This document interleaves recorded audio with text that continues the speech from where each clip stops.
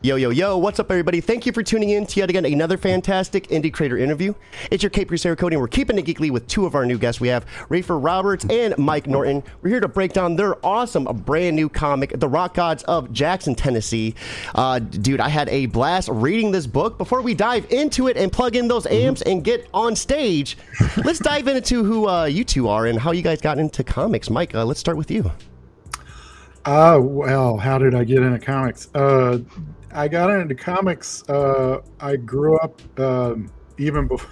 I'm from Jackson, Tennessee, and even before that, we lived in a small town called Selmer, and my dad worked in Jackson, and he would buy comics on the way home at like a gas station for me, and that's the first time. That's when I got into comics. I was probably 5 years old. I don't know. Oh, wow. I mean, I was learning how to read from this stuff. And yeah, it was like some old Spider-Mans, and he kept bringing home all these Marvel comics. And, you know, and then Star Wars came out in 77. And, you know, all I ever wanted to do was make stories on paper. So, I mean, it was a pretty easy, it's a pretty simple story. So when did you start actually doing that and putting it to paper? When did that journey begin? 1997. That was my first professional job. So I've been working in some way or another since 1997. That is awesome. Rafer, what about you? When did you begin your journey into comics? Yeah, pretty similar. Around 5 years old, I was just riding in the back of my mom's car while she was like taxiing people to and from the airport. And she would buy me comics at the newsstand just to keep me quiet. And after it just stuck. I got like also Amazing Spider-Man. Oh, cool! Like my first comic subscription, the Roger Stern run with the intro of Hobgoblin. Sure. That's a good one. That's what got the JRJR. Of all the comics to start, that's a good one. It's good, got great art, really good story, and it taught me. I just got hooked, just like the soap opera of it, and started making my own comics basically the year after, started drawing comics about monsters, and by third grade I was stapling them and trying to sell them to my friends. So there was always that that's awesome. There's always that linkage of art and commerce, I guess, for me. Even from a very early age. So when did you start working within the comic industry, though? Like, when did you, what was maybe your first title that you worked on? The first comic that I published is Plastic Farm. I self-published, and I did, like 1 million issues of that. Just recently finished it up. But honestly, the first real professional comic that I ever did was Archer and Armstrong, where somebody else paid me and I wrote a script and it went through editorial and another artist drew it. So, Mike, you were like the second artist I ever worked with on a professional level. That's awesome. It was like you and Dave LaFuente was first. Oh, no, I'm not the best anymore. You mentioned you were. David LaFuente is like a god among men. Well, I will say that you drew my scripts while Dave went off on his own, so that was a different learning experience. Dave's an artist. Yeah, so I'm not an artist. Dave's an artist. Yeah, Dave's like, I get the pages back, like, all right, where am I putting all this dialogue that I wrote? It ain't going where I thought it was. Can't tell him what to do. Yeah. So that is so cool. Right. That was your guys' first experience working together. I mean, how did that go for you two? Mike, how was it when you first got his scripts and started working off of that? What was that experience like? Yeah, I mean, it was exciting. I didn't know Rafer. I assumed that he was good because they gave him one of their flagship titles and the number one. So I was like, well, who is this guy? Whoa. And I read the script and I mean, seriously, I had all the elements of what like the good writers that I've worked with in the past. It was very descriptive but simple. It was very much like a movie script in that way, where they describe all the stuff that's important, but then say, well, you know how to draw a comic book. You do the rest of it. And those are the best kind, because you need direction. At least I do. I'm not David LaFuente. I don't go and I just make up, but I like the direction. But it's also very. Rafer realizes it's a collaborative medium, and so he knows when to back off, and he knows when to put his ideas in there, and that only comes with somebody that has been writing comics for a while, and he already told you that was his first paid gig. So I mean, I think he was ahead of the curve. I mean, was there a lot of pressure when you found out that you had a flagship title that you were writing for? Yeah, a little bit with Archer and Armstrong, but that one was really in my wheelhouse. So jumping into that sort of superhero comic wasn't as difficult as when they later put me on Harbinger, which was a much different experience. But that doesn't involve Mike, so we're not going to talk about it. So you have some experience being an artist as well, though. Do you think that kind of helped with your script writing?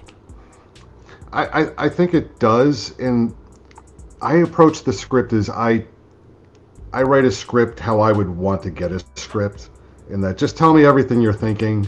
I'll figure out the rest. If you want to break it out into panels and tell me how the beat goes. But yeah, I focus generally on the emotion and the action and break it up into beats so that I can show the rhythm. But even if the artist doesn't follow my exact panel breakdown, as long as they're getting the gist and telling the story the same way or through their interpretation, then it's good. I can draw. If I wanted to draw these comics, I could. It would take 20 times as long. But the reason I like working with other artists is because I don't want to hamstring anybody. I don't want to. It's like, why am I working with Mike if if I don't want him to be Mike? Mm-hmm. Why am I going to work with Dave LaFuente if I don't let him to be Dave LaFuente? Yeah. Like, you don't shackle your artists. You let them shine. You give them the tools to let them go out and make you look like a better writer. Because I'm an okay writer. I can write an okay comic, but Mike can draw a really good comic, and then when it comes back, I can put some words on it and be like, yeah, I did that. I love you too. Like, Rafer, you had a flagship title. You're like, I'm okay, but I just had, one of the biggest titles, like right off the rip. And Mike's like, I'm an okay artist, but, has awesome series, left and right. So this isn't your first collaboration, though. Tell us a little bit about Grumble as well. Mike, why don't you go ahead and take the wheel on this one? Grumble was an idea.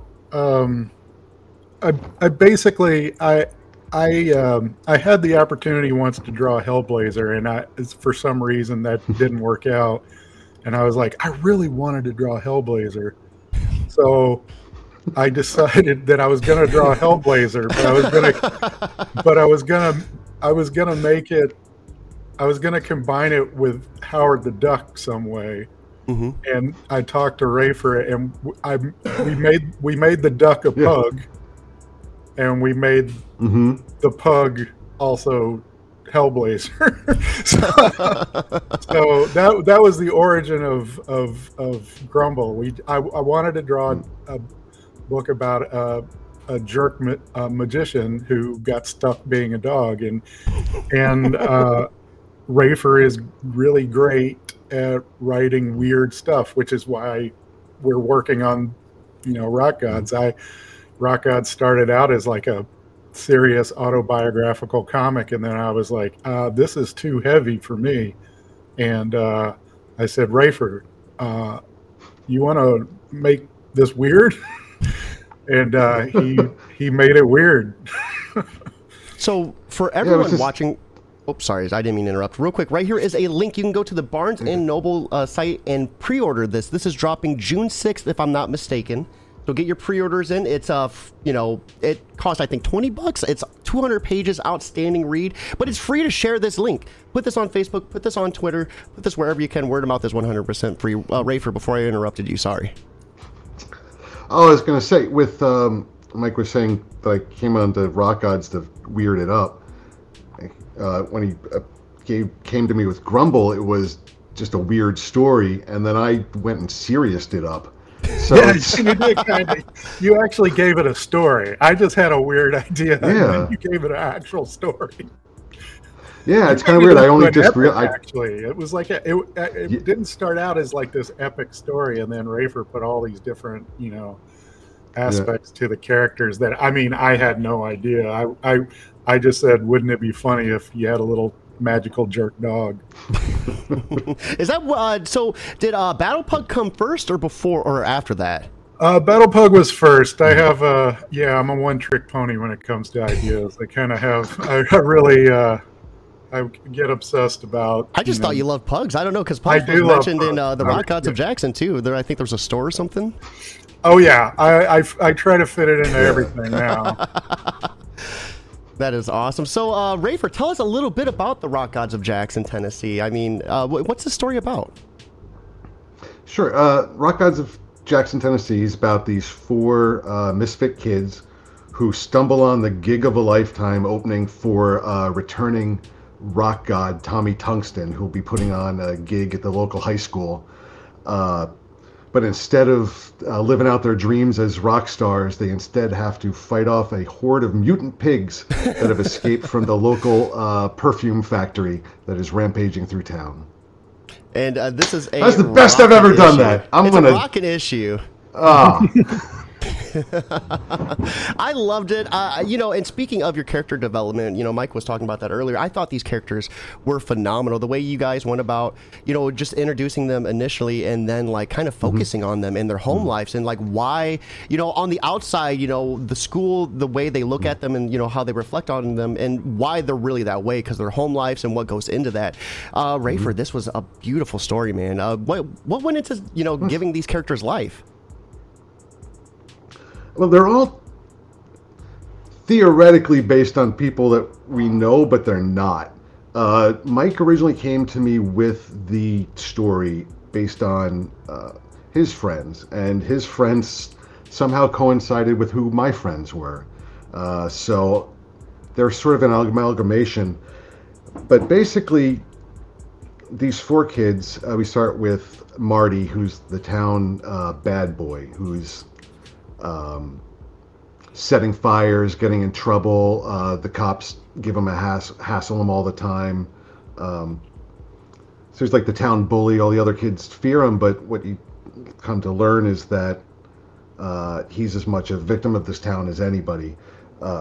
So it's really like this Stand By Me meets From Dusk Till Dawn, where it's this mishmash of these 80s cheesy horror movies, but with some really heartfelt, deep diving character emotions, all mixed in with this cheesy, over the top horror spectacle that kind of softens everything in a way and makes it easier to digest. Yeah, it really is. We tackle some kind of heavy themes about childhood and growing up and looking back at your own childhood with maybe unearned nostalgia and maybe a little melancholy now, but in this in the same way that a good rock video will sort of just wash over you and make you just forget your problems at the same time. I love if any of that makes any sense. Absolutely. Yeah. I loved how in this, like, music was a big thing, how people could escape from their problems. And one of my favorite things, too, is like when someone was trailing off or maybe like getting, escaping into the music, you would have the lettering like fade. So it would be, black and it would fade to white. And it was such a subtle but awesome touch. Man, this book had so many awesome details, Easter eggs in it. The Rock Gods mobile looked just like a gremlin. Mike, what went into some of the designs for this? Did you have a lot of these ideas already beforehand, or did a lot of this get hunted out with Rafer? Well, if Rafer had an idea, he would give it to me, but a lot of it, was... I didn't think about it beforehand, but while I was working on it and reading the script, a lot of it was memories of growing up, and my first car was a Chevette, not that far off from a Gremlin. It's a little later on, and there were very few kids at my high school that had very nice cars. So We wanted to give Lenny. Lenny was the kid that had the car, so we wanted him to, he lives with a great family, but of modest means. So yeah, a lot of the stuff is based on real places and real things and real people that I lived with for 10, 15 years. So did you guys also jam a little bit when you were younger too? Any like high school bands? Yeah, absolutely. I mean, my band, the basement that they practice in is the basement that I practiced in. And they had the posters and the laundry room where the cat box is, and all of that stuff is my friend Matt's basement. Did it always smell like cat diarrhea too? No, they didn't actually have cats. That was a Rafer invention. So that was my friend Scott. Yeah. Clean it up, Scott. Yeah. So what instrument did you play? I played guitar, and I sang and played guitar because we had a singer who could afford equipment and could get us gigs, but he could not sing. So we would turn down his PA, and I would sing instead. And that's a hard thing to do. He never noticed. That is a hard thing to do. Like, I can play, but like playing and singing is so hard. My brain just cannot do it. It's like, nope, I can't keep on this measure. It's not easy. And we're acting like this was a real band. I wasn't good. We weren't good. Maybe good to yourselves though, right? Rafer, what about you? Were you in any high school bands as well? Yeah, I was. I was the Doug of the band, where I was. Love it. Theoretically a lead singer, and would occasionally break out my saxophone for no good reason, which I did not know how to play very well. So that part's fairly autobiographical. And yeah, we played in the same crappy basements. We played one gig that we got kicked out of halfway through, as one will do. But being the Doug, you had brought up the lettering earlier. I don't want to forget, but kudos to Crank for what he brought to this book too, because so much of the characters and the feel and the music of the book is because of the lettering, and I think this is some of the best lettering I've ever seen him do, and he's really done. But between the way he conveys the music and the main character's undiagnosed ADHD, which is a fun trick where, as he's listening to people explain things to him, it just fades out, and then he just has narration on top of it. And there was so much rhythm in it, and the placement and of each balloon has to be exactly right for that to work, and he nailed it every time. It's the best comic for people who can read comics and hear them in their heads. This is a great comic for that sort of that tingle in your brain. Yeah, I loved it. When he's trying to drown out everyone picking on him, and he puts on the headphones, and the music notes are right. It was such an awesome detail. And when I read it, I was like, we have real quick, J. Michael Miller. I might be wrong, but is Marty a Back to the Future reference? I was going to actually ask that question as well. No, but I like that. I like that thought. I think I named Marty after a kid that I grew up with, but I also think Marty was originally named after somebody Mike knew, or did I pick that one wholeheartedly? I never knew. I mean, I have a friend now named Marty, but I never knew any Martys in high school. No, Marty was named after the guitar player that was in my high school band, who was one of the greatest guitar players I actually ever knew, but he passed away shortly after high school, so he ends up in a lot of my comics. Yeah, I mean, it's been a long time, but yeah, he ends up in a lot of my stuff. It's awesome of you to do that. He was nothing like He was nothing like the Marty in the comic, though. He was way nice. He was actually a real sweetheart. He didn't stink. A really good kid. Yeah, he didn't stink. He was a good kid. His parents were all right. No, I love that. So let's talk a little bit about, what kind of went into this. Mike, when you were laying, the pencils down, what type of routine did you like to put yourself into? Was there music that you like to listen to, or maybe TV shows that you like to put on? Well, this one was a little different than normal. I usually have a pretty routine, but we made this during the pandemic, and I was kind of flailing a little bit as far as what is my routine anymore. So I spent a lot of time just working on one page, and then a week would go by, and then I ended up having to do a bunch of them in a month. So this was very unusual for me. Usually I'm sit down and work and get a couple pages done a day. But yeah, I mean, all the a lot of my music tastes are kind of frozen in amber from the late 80s, and so a lot of the stuff they listen to, I still listen to in my car and stuff. And I pretty much exclusively only watch terrible movies from the 80s and 90s. So it's all there in the book. It's pretty much, it's pretty obvious that the person drawing this book was listening and watching these things. I find it remarkable that you had that time crunch where you had to do a lot within that month, because there's so much attention to detail. Like the one scene I remember in particular was it was a keychain, and it was Van A. And they took it, and then they wrote Van Halen on it, and I was like, dude, this comic gets so deep. It's beautiful, man. That's a Rafer thing. That was Rafer all the way. Yeah. I appreciate being. I mean, that's the thing when I'm in a time crunch. You're always thinking, well, this is going to look sloppy, but I'm glad that you did notice. So, Rafer, what went into Alan did it? Yeah. Go ahead.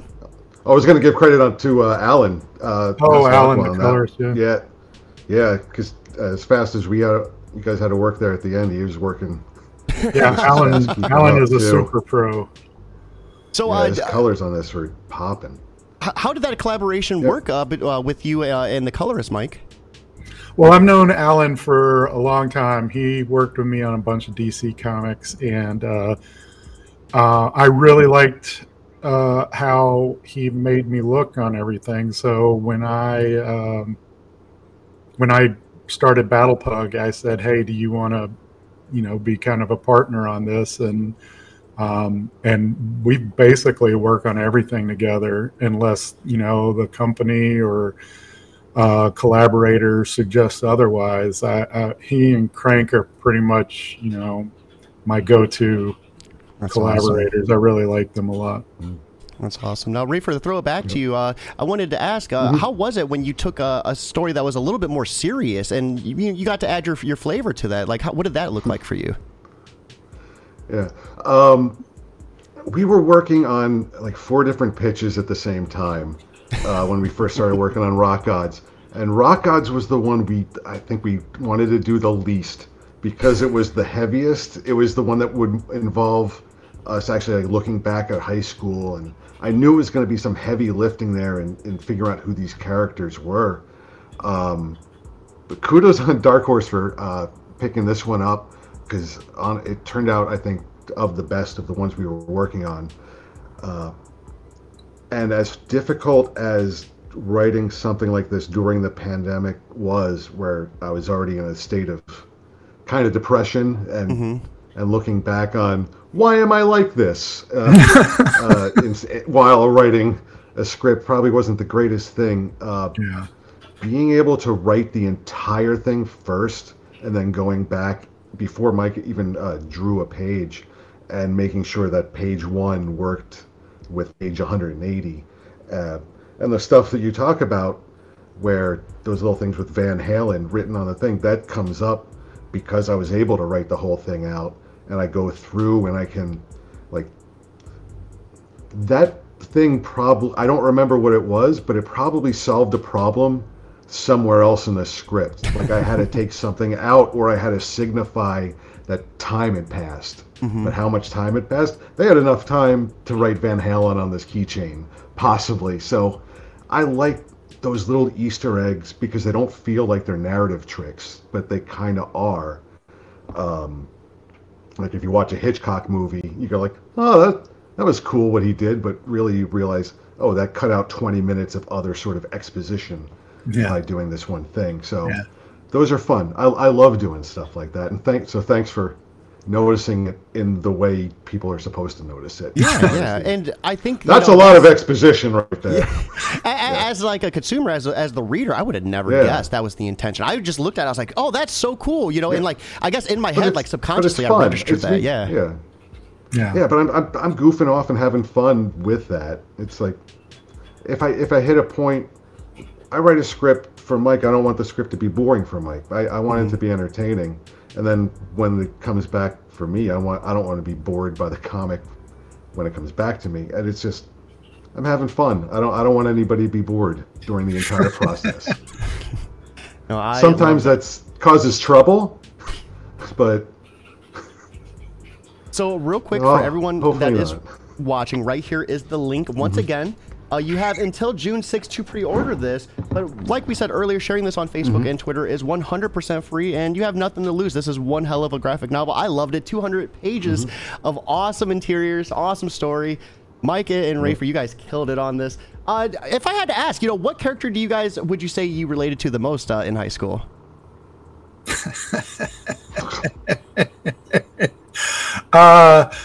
I find myself in all of those characters.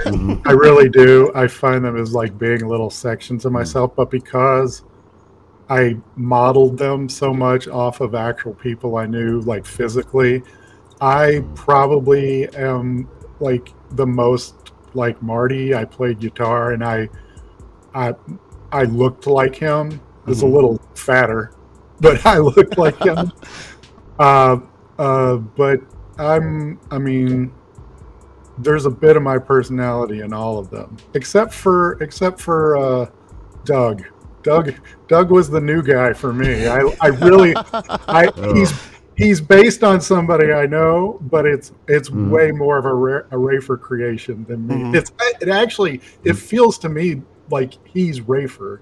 I feel like he's Rafer to me when I read that book, and that's what kind of like endears it to me, because it's like Rafer put himself in my high school history. And now it's like, now I'm going to think about him when I think about my high school days.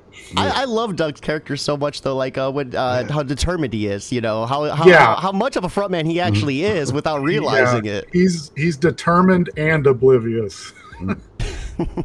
So, Rafer, I would assume that you would probably pick Doug? Yeah.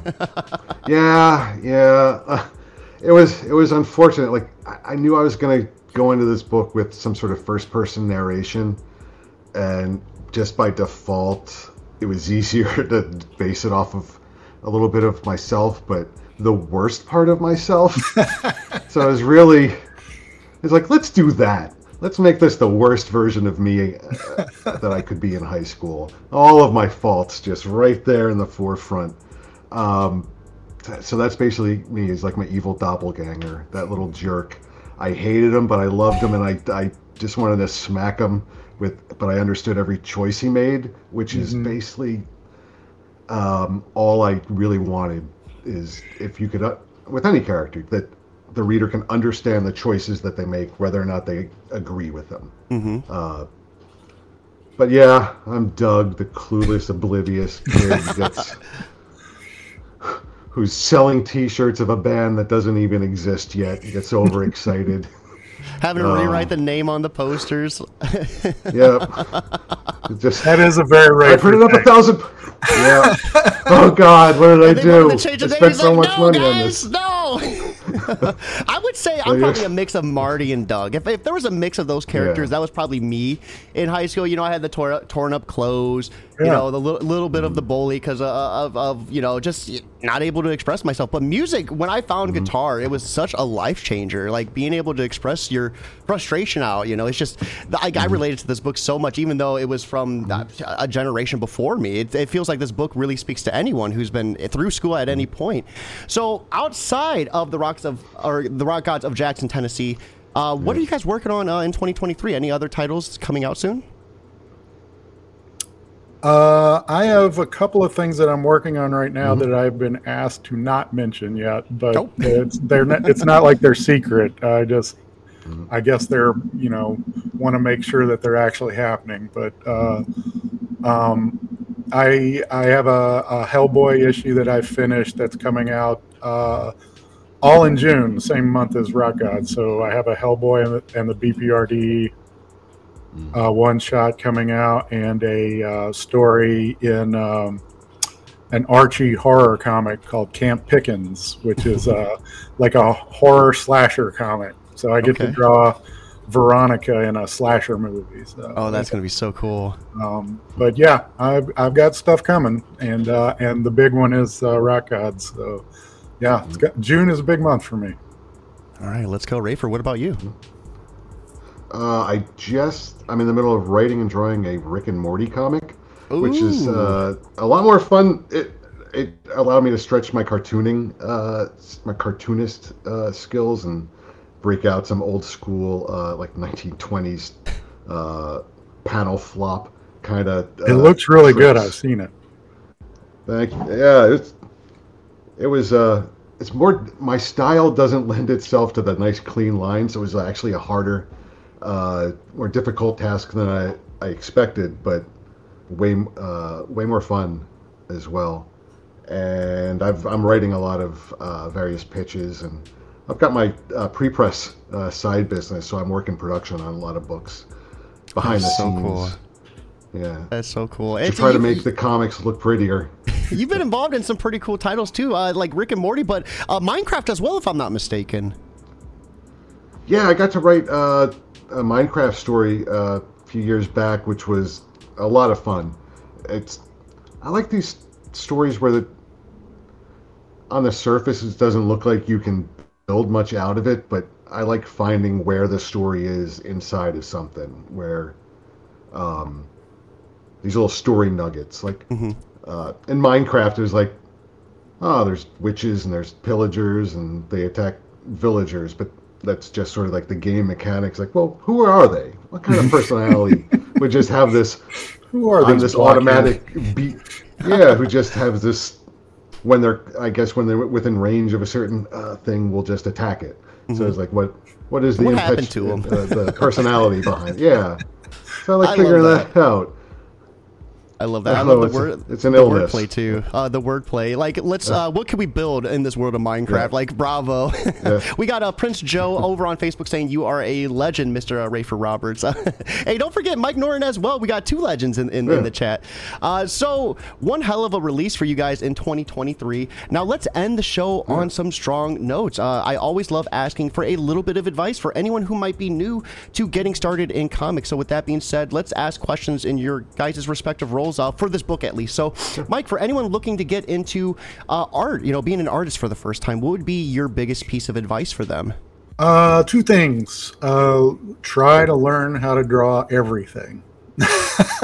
Now that sounds like a very big, broad thing, but it is, but what I really mean is to learn how to draw not just people doing interesting stuff. You want to draw the environment they live in. You want to draw cats and dogs. You want to draw trees. You want to be able to make people live in a real world, so that it's not a bunch of just talking heads. You can do that, but it's a better story if you have a world for people to live in.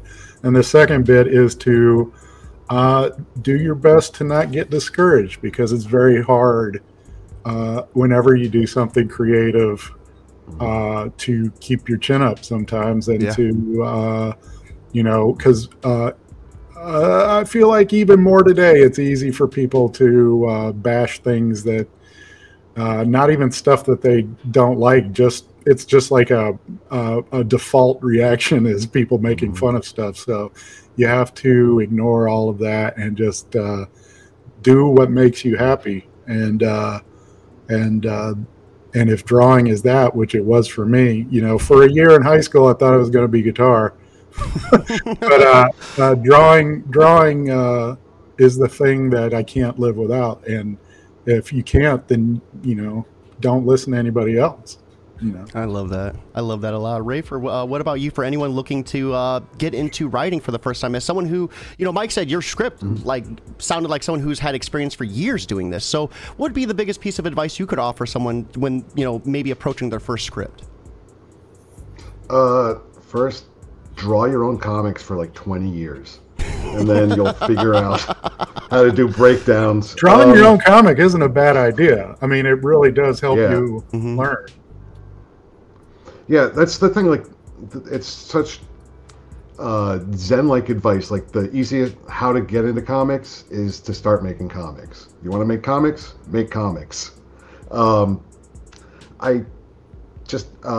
have an art school down the street, and I just met a college student who printed up their own mini comic and brought it by the studio, and just by handing out a mini comic, like, oh yeah, I'm going to try to work with this person now and make our own comics. So if you want to write comics, you're going to have to draw comics. You can't. I don't know if that makes sense. You're going to have to work with an artist to create the comic, because you can't just write a script and expect anybody, like an editor, to go, oh yeah, I'm going to read this when I get home. They're going to read a comic. They're going to know if you can work with an artist. They're going to learn if you can understand how the visual language of a page works. That's what you need. You need to. You're not writing a movie script. You're not writing a prose novel. You're writing a comic. It's got its own language that you need to know about, that you can't actually use when writing the script, but you have to describe that to the artist in a way that they will understand. Yes. No, I think it is important to understand how it works, though, because if you don't have any experience, you might try to pack too much into one panel or overdo a panel. So having that experience is... And you will. Yeah, you will if you do that. Yeah. Because I've read those. First ask yourself... First ask yourself, why is this a comic? Like, why am I doing this as a comic? Why am I not doing it as any other medium? What does the comics language bring to this that something else doesn't? Like, my stories, I think, can only be done as comics. There's certain things in what me and Mike do that can't be translated into other mediums. So, I mean, yeah, that's it. They're comics because they can't be anything else. Yeah. Yeah, awesome advice there. So let's finish on a but strong still, note. Please, Netflix, give us money to try. Netflix, make it happen, baby. So outside of creating, what are you guys consuming, Mike? I mean, video games, if you play them, TV shows, if you watch them, music, what are you listening to or consuming? Well, I've already discussed the music. I'm pretty much always listening to the Ozzy's Boneyard on Sirius XM, but I just finished playing the new Star Wars game. I really like that. Jedi Survivor? Yep. Ooh, look, I got our good friend right here, BD1. Oh wow, that's like almost life size. Yeah, it's a Lego. So I got mine at Walmart. It was like $100, but this thing is awesome. Yeah, and movies, I just whatever is looks crappy on Tubi, I'm watching it. So. Oh, that is awesome. Rafer, what about you? What are you consuming outside of creating? Music-wise, I think I went to go see the Screaming Females a few weeks ago, and then like a week before that was a band called The Church of the Cosmic Skull, which is really awesome, and you should look them up. And then I watched the opposite movies as Mike. I watched nothing but TCM, Turner Classic Movies, and Criterion Channel. Yeah.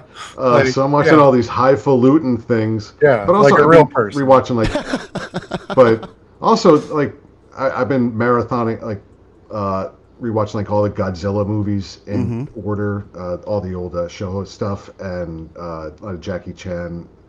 which is on Criterion Channel right now. But yeah, just a lot of classic stuff, old black and whites, and I've been making a point to try to get into more of the modern horror, which is kind of a blind spot. I just watched The Conjuring, which was pretty decent. It was all right. It was pretty decent. Had some good jump scares, but I could kind of predict every single time when one was going to happen. Yeah. But they still kind of got me a bit, and had good sound design. So do you think, like, horror, do you think it's maybe we're just becoming desensitized to all that? Like, it just seems like it's getting more gorier and gorier with each film. Like, I don't know, maybe we as a society are just a lot darker than we used to be. Probably. I don't know if we're desensitized to horrible things. We're desensitized to horror movies. I think we're used to that language, and we know that it's all fake, and you're just like, oh, I've seen it. If you saw that in real life, you would be in a padded room for the I think people really know the difference. No, that is awesome. So, Mike, Rafer, thank you, too, for swinging by for this awesome podcast. Everyone watching, right here is a link to pre-order this. You have until June 6th. Once again, if you can't pre-order it, that is completely understandable. Putting this wherever you can. Word of mouth is 100% free.